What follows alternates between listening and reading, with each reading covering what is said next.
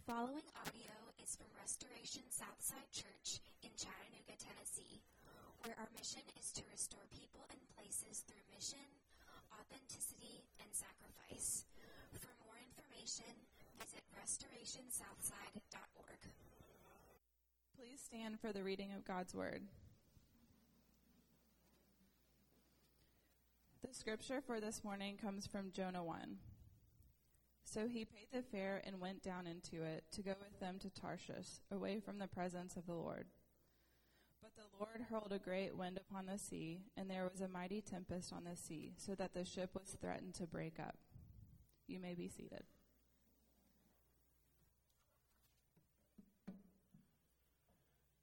As we're setting up, you may notice the scripture reading, which is not long, is printed on the back of your bulletins. You may want to keep that handy as we'll be referring to it.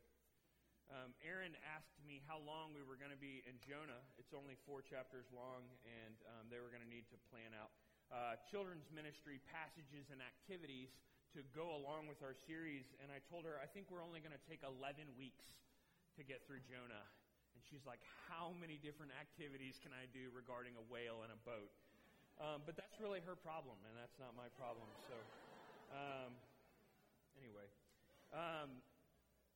If you're new here, I just wanted to let you know that one of the things that we wanted to make clear about at Restoration Southside is you don't have to agree with me when I preach a passage. In fact, if everyone in this room thought the same way as I did, I'd be really sad. Because that would mean that we were only reaching a particular tribe of people in the way that we think, in the way that we act. And so I hope that this room, you will know that you will feel the freedom to say, you know, I appreciate this, I don't appreciate this as much. That you'll feel the freedom to wrestle, because ultimately we're all on a journey of wrestling. We see that even in our text this morning. So if you would, let's pray and let's ask God to bless our study of His Word this morning.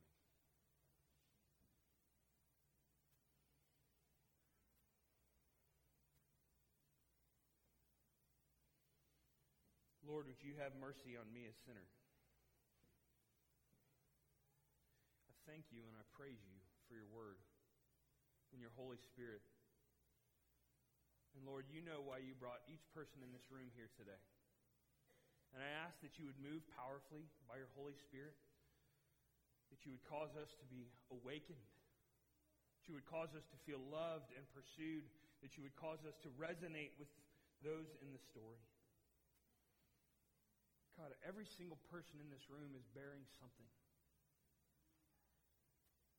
And I ask, God, that you would prove to them that you're alive because of your work in their heart this morning. It's in Jesus' name that we pray. Amen. When we were leaving Houston, we had been there for about 3.5 years. We had several different going-away parties and stuff like that to make sure that we spent time with all of our friends.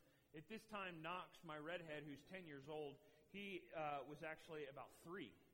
And so he was in this rambunctious stage, getting into everything, checking out everything he could, exploring everything. And so I took him to one of the going-away parties, and we went to this house, this really nice house in Houston, and they had a pool. And the pool's already open. And so as Knox and I arrived and come around the side of the house and step back and see that the whole party's going to be by the pool, I turn and look at Knox and I say, do not go by the pool. Do not go by the pool, okay? And then he's like, yeah, got it. Just like a German short-haired pointer, he's just shaking and excited. And so he runs off and runs around and starts looking around in the backyard. I immediately take out my keys, my phone, and my wallet and place them on the picnic table because I know at some point during the day I am going into the pool after Knox. Well, sure enough, a few minutes later, I hear splash. And I turn and look and I see this redhead sink to the bottom of the pool. But I knew that it was coming. I knew that it was just too much temptation. It was too exciting for him to stay far away. So I very calmly stood up from the table, knowing my phone was no longer in my pocket, waded into the water, grabbed him by the shoulders, picked him back up, and walked out of the pool. Everyone said that all happened way too calmly. how did you know that he was going to fall in? And I said, because I know my son. And there we were, soaking wet and cold together. I knew that he wasn't going to listen. I knew that he wasn't going to obey fully, not because he's such a rotten kid, but because it was just the way he is. It's because he was so rambunctious and exploratory and fun. I knew my son, and I knew that I would need to rescue him. It's a small picture of what's going on here in this text, is that God knows exactly what Jonah is going to do. He has told Jonah, go to your enemies and preach to them so that they will encounter me as the real God. These terrible, heinous, notorious enemies, you go and preach so that they can receive grace, so that they can receive compassion. And God knew Jonah wasn't going to do it. And so he's ready to chase him. Friends, God knows where you're at too. God knows that we all go through seasons of running. God knows that we go through seasons of disobeying, of hearing exactly what we're told not to do and going and doing it anyway, or hearing exactly what we're told to do and running the opposite direction. This morning we have this picture that Jonah knows what he's supposed to do and disobey, and God chases him anyway. That's what I want us to focus on. I just want to talk about two things in this text. If you look at the text, you'll see it. He says, in verse 3 it actually starts, but Jonah rose to flee from Tarshish from the presence of the Lord. And then if you look down in verse 4, it says, but the Lord. So there's two things in there where it's setting the stage for the two characters. But Jonah goes and does whatever he wants, but the Lord.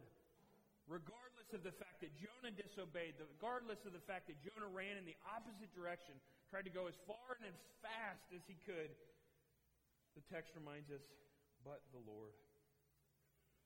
You see, God refuses to give Jonah what is comfortable. What is comfortable for Jonah. He refuses to be the kind of God Jonah wants him to be.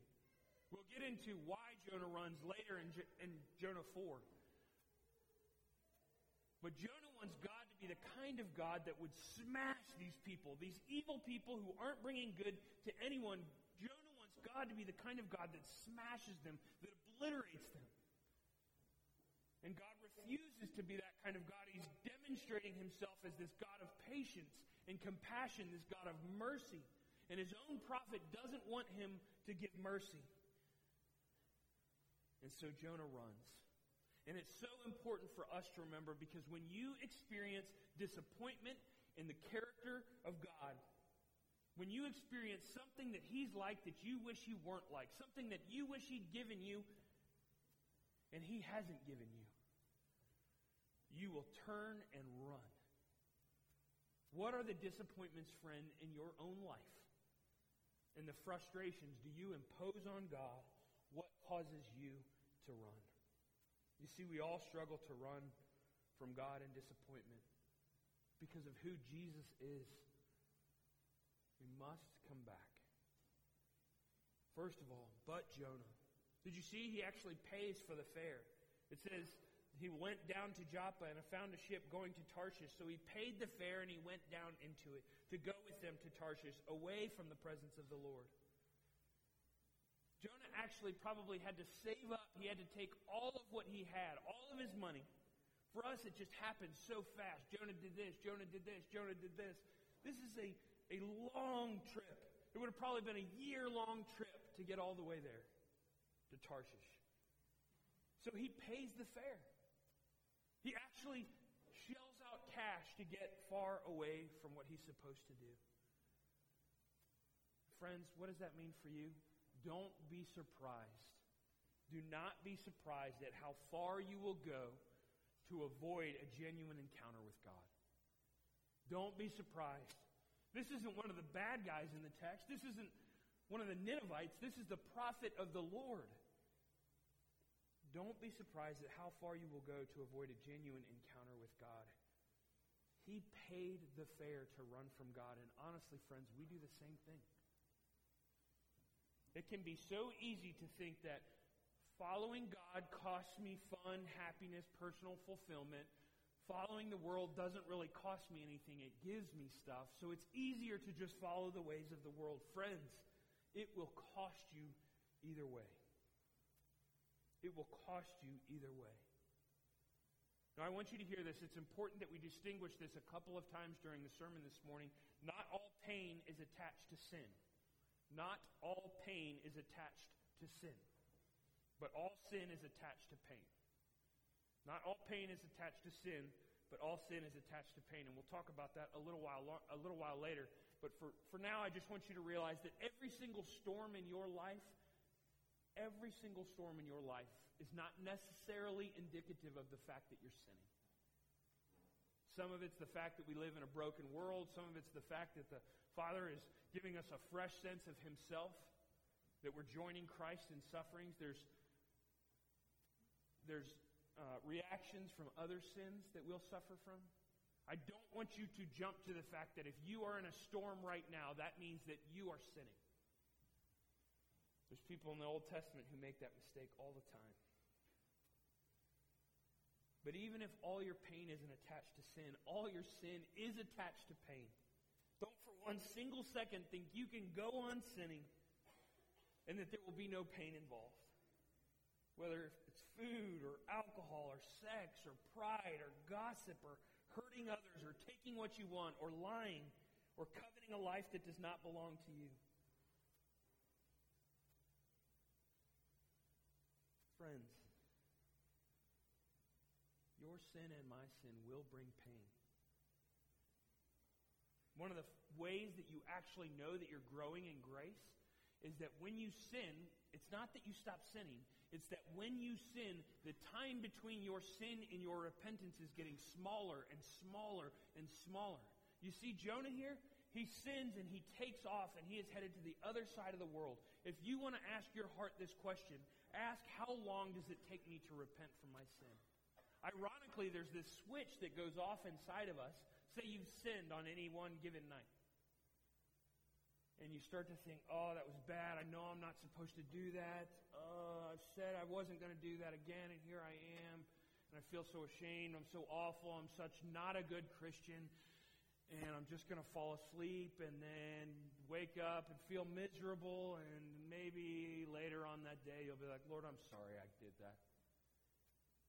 Ironically, we feel like the time that we should stay away is actually showing respect for God. It's saying, hey, God, I understand I messed up. I can't be close to you right now, so I'll stay a little bit more distant from you. But actually, a repentant person gets, the space gets shorter and shorter in between your sin because it says, oh, here I need grace again. Here I need Jesus again. You'll know that you're growing if you repent faster and faster to keep your conscience from getting numb. But I want you to see this from the text. Sin is always a big deal. It doesn't feel like it in the moment. See if you recognize this voice. See if you can hear who this is. Just go ahead and do it. It's not that big a deal. Who's going to notice? What does it really matter? Who is this hurting?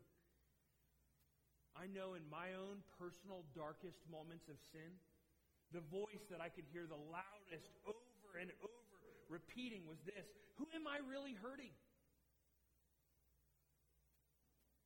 Who is this really costing? And when you look up, you realize that it was a lie. It was Satan telling you that because your sin has become devastating to a community of people, sometimes a large community of people, sometimes a small, meaningful community of people around you. Jonah is acting as if God gave him an order. He's going to disobey the order. God will send someone else, and it's not that big a deal. And we see from God's actions that it's a big deal to sin. It's a big deal to sin. Friends, in your life, what are the things that you're saying it's not that big a deal? It doesn't matter that much. Who's it really going to cost? it's no big deal. Well, you see that he paid for his run, but did you also see his descent into trouble? His descent into trouble? Look with me at the text. It says this at the beginning of 3, but Jonah rose to flee Tarshish, and from the presence of the Lord he went down to Joppa and found a ship going to Tarshish. So he paid the fare and went down into it to go with them to Tarshish, away from the presence of the Lord. Then the Lord hurls a great wind upon him, and then it says in the next verse that Jonah had gone below deck, where he lay down and fell into a deep sleep. You see, the author of the story is telling us that we continue to go down, we continue to take steps to isolate ourselves from God and isolate ourselves from community. Haven't you been in that moment where you realize you need help with something, or you need somebody to walk alongside you as you're sinning, and instead of getting help, instead of reaching out to someone, you think, I've got to keep this to myself. I've got to bear this on my own. I've got to keep moving away from others and away from God, and eventually I will sort this out. You see, our sin takes us down and away from God and away from others. And it happens so subtly. So subtly. The descent into trouble is one decision, and then a following decision, and a following decision. You see, he repeats it quickly here. He says this, Jonah rose to flee from Tarshish. He went down to Joppa, found a ship, paid the fare, went down into it to go with him to Tarshish. Do you hear that? It all happens. One decision, one decision, one decision. Have you ever looked up after wrestling with your sin and said, how did I get here? How did I get here? I could have never imagined myself getting here. How did I get here? And it happens one intentional decision at a time. We can illustrate this from Scripture. King David, who's the most famous king of the Old Testament, King David is the most famous king, but he's also most famous for his biggest sin, which was to steal another man's wife, Bathsheba, and to bring her into his home. But the whole story of David envying and lusting and taking what does not belong to him, and then covering up his sin, committing adultery, and then ultimately killing a man. It all starts with this. This is 2 Samuel 11. In the spring, at the time when kings go off to war, David sent Joab out with the king's men and the whole Israelite army, and they destroyed the Ammonites and besieged Rabbah. But David remained in Jerusalem. One decision. David remained in Jerusalem. What the author is telling us there is that David is supposed to be out in the front lines with his people. He's supposed to be advising the generals and the commanders. He's supposed to be present with his men so they can see him. And David gets himself into all of this trouble. Why? Because he's decided to stay home when kings go off to war. Jonah got himself in trouble very quickly. He rose. He rose. And then he flees. And then he goes down to Joppa. And then he finds a ship. And then he pays for the ship. And then he goes into the ship. Friends, hear me say this. Watch how carefully, watch how subtly your fall into sin can be. You make one decision, and then you make another one, and then you make another one, and you need to cover that one, and so you make another one. My favorite show of all time is called Breaking Bad. It's this story about a man named Walter White. He's a chemistry teacher in the show. And he finds out that he's diagnosed with stage 3 cancer. And he only has 2 years to live, and Walter White decides he's got this son he needs to provide for, he's got this wife he needs to provide for. He is going to begin making meth and selling it. He embarks on this career of drugs and crime. What I love so much about the show is there's this slow descent into evil. Meaning it's not like one of the comic book characters, which I also like those, but there's a good guy and then there's a bad guy. And the bad guy's always been bad, and we know he's bad because of how he talks and because of how he dresses. And then the good guy's obviously good. But in a show like this man who wants to be a good dad, he wants to be a good father, he wants to be a good provider for his family, and he makes a decision. And then that provides him with a new reality of choices, and so he makes another decision. And that provides him with another reality of choices, so he makes another decision. And I just appreciate the subtlety that bad men, bad women don't become that way because they woke up one morning and decided to be that way. They came that way one decision at a time. Friends, what are the decisions in your life that you're flirting with? To take one more step away from God and one more step towards your path. You see that he paid for his run. You see his descent into trouble. But I also want you to appreciate the fact that no one is inoculated from sin. None of us here are immune from sin. Think about all the pastors who have fallen into sin recently. It happens almost all the time. It's common. It would have been so easy from the outside to conclude that Jonah is given a word from the Lord. Jonah says, "Yes, Lord, I love when you speak to me and tell me what to do. I will go straight away to Nineveh, even though I don't like it, and I will go and I will preach mercy. I'll preach repentance to these people so that they could get grace." That's what everyone would assume Jonah would do because Jonah's one of the good guys, and instead Jonah runs. And the reason that I tell you that is it would be a disservice to you as your pastor to say, you won't make bad decisions. Once you get far enough along in your faith, all the little kid sins, they'll go away. All the lustful teenage sins, they'll go away. All the wild college sins, they'll go away. And it would be a disservice to you. Because Jonah's one of the good guys. David's one of the good guys. And they stand up and walk out on God. No one of us is safe from sin.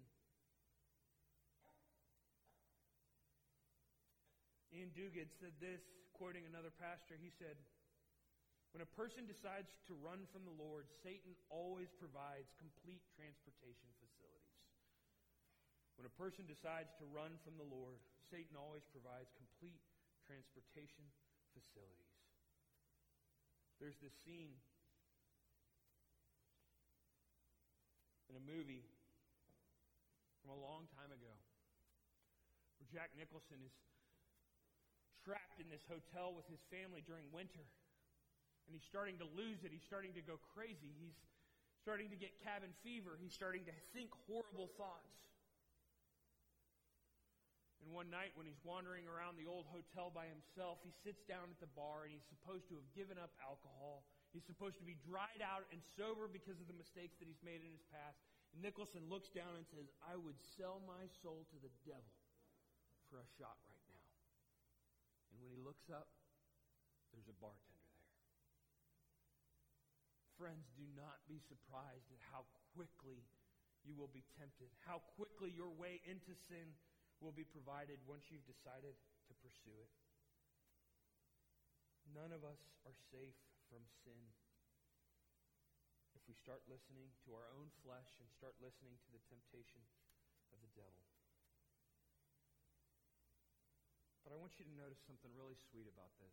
God doesn't need Jonah.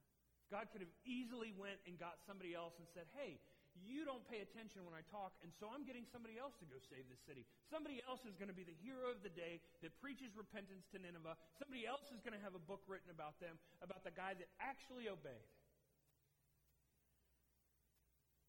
But God is always using messed up people to do what he wants to do. God is always using messed up people to do what God calls us to do. We'll see in this text that God has got everyone else obeying but Jonah.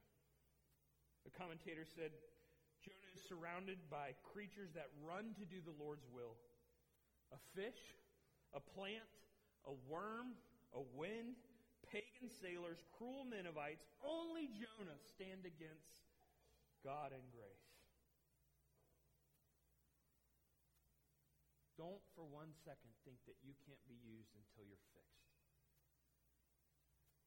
When I encourage somebody to pursue some kingdom effort and they look at me like, "You have no idea how messed up I am." And I'm looking right back at them and I'm like, "Yeah, I do. I'm worse." Other than the Holy Spirit, God exclusively uses crooked lines to draw straight sticks. Let me say that again. Other than the Holy Spirit, God exclusively uses crooked sticks to draw straight lines.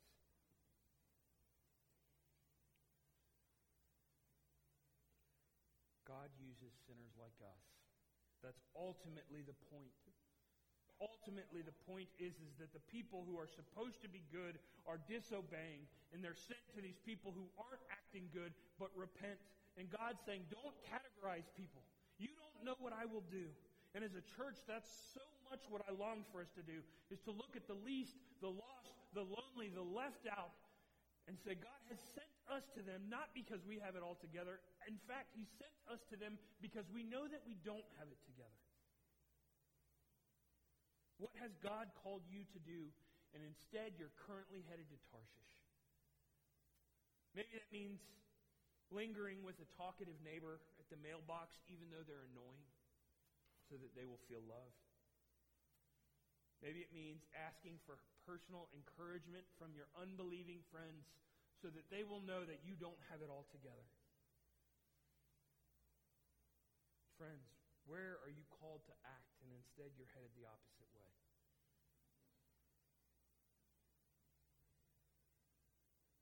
If you're in the room and you don't agree with me, you don't agree with about the Bible, you don't agree with Jesus, you know that I'm glad you're here. But I want you to notice this, that God is interested in rescuing notorious sinners in Nineveh, but He still needs to rescue His own people too. If you have been made feel by Christians that you are low and they are high, that you are bad and they are good, that you need help and they no longer need help, that is not what this book says. God is going to go save Nineveh in all of their worldly ways, and to do that, He's first got to rescue His own prophet. We Christians don't have it together either. So how are you running from God? Honestly, I thought about this a lot this week. I think the main new way of running from God is apathy. It's apathy. It's not this necessarily thoughtful angst against the truths of the Bible. No, it's more like, that's fine for you. That's okay. It's more this apathy. It's more like this sense that we're just not going to care that much. We're going to win the argument by not caring that much. Our new way of running from God is just not caring. Does that resonate with you? So you see, but Jonah, he pays to run. He descends intentionally, one step at a time, into trouble. And even Jonah, a prophet of God, is not safe from sin. Then the text says, but the Lord. But the Lord hurled a great wind upon the sea, and there was a mighty tempest on the sea, so that the ship threatened to break up. The terminology he's using here is the spear. Is when you hurl a spear. That's what it's talking about. That's the word that he uses. It's as if to say, this isn't by chance that this storm's going to hit it. God sees what Jonah's doing, and He hurls a storm at the sea.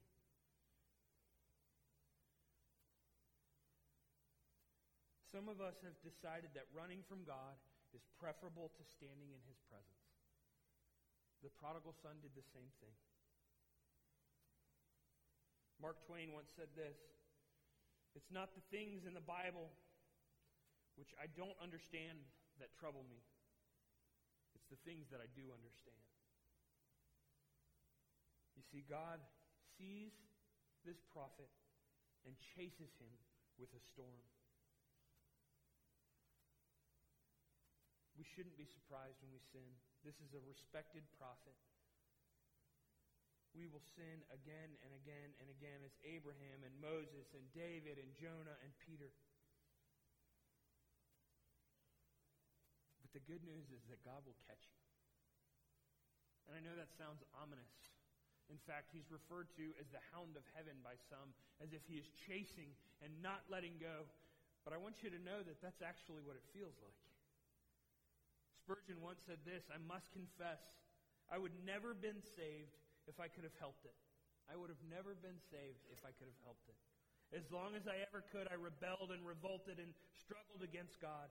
When He would have me pray, I would not pray. When He would have me listen to the sound of ministry, I would not. And when I heard and the tear rolled down my cheek, I wiped it away and defied Him to melt my soul. But long before I began with Christ, He began with me. Friends, if you're on the run, if you're running like Jonah, if you've heard Him call for you, call for your allegiance, call for your life, call for you to lay down your weapons and come to Him, if you've heard Him call for you, you're not going to outrun Him. You're not going to outrun Him. Sometimes when I'm meeting with someone that's running from Him and they're admitting that they're running from Him, I want to say, humble yourself sooner rather than later, because He will catch you. And He will do whatever it takes to get your attention because He loves you. That means He will take away good things for you, even if He has to get your attention, to give you what is best for you, which will never be taken from you. I want to say this quickly. Not every storm is your fault.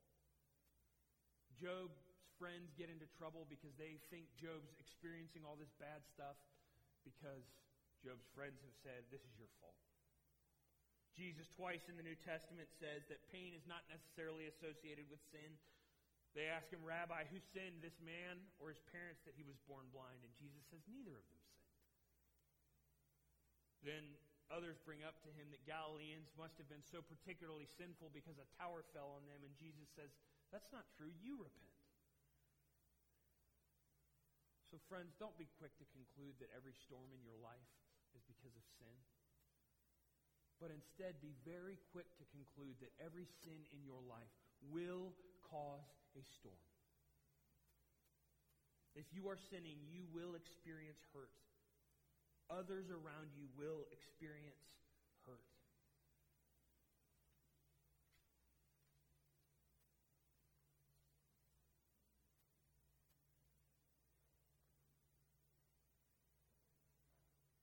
We're reminded that Jonah has several links to Jesus in the New Testament. It's a story that we've made reference to before. Jesus is asleep in a boat. Asleep in a boat, and a storm comes up. And His disciples come to Him and say, Teacher, don't you care if we drown? And Jesus gets up, rebukes the wind, and says to the waves, Quiet, be still.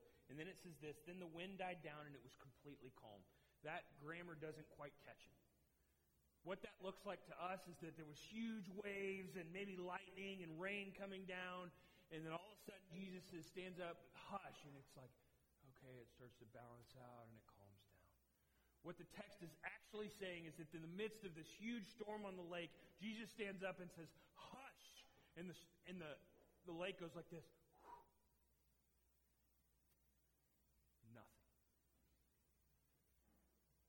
And you know what they say? Who is this? Even the wind and the waves obey Him.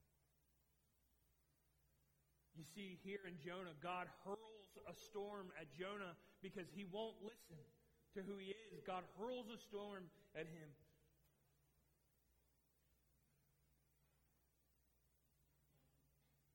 And He says, I love you too much to let you make a mess of the rest of your life. I'm going to come get you. And so He has power over the wind and the waves. And then here we see with Jesus that Jesus has power to calm the wind and the waves. So friends, you have to ask yourself, do you want to be running the opposite direction in your life? Do you want to be running the opposite direction and having God throw wind and waves and storms at you because of your sin? Or do you want to be drawing near to the one who's taking the wind and the waves and calming them in your life? See, ultimately, on the cross, Jesus takes the storm so that we can get the peaceful waters. Don't run anymore. Don't run anymore. Let Him catch you. Let's pray.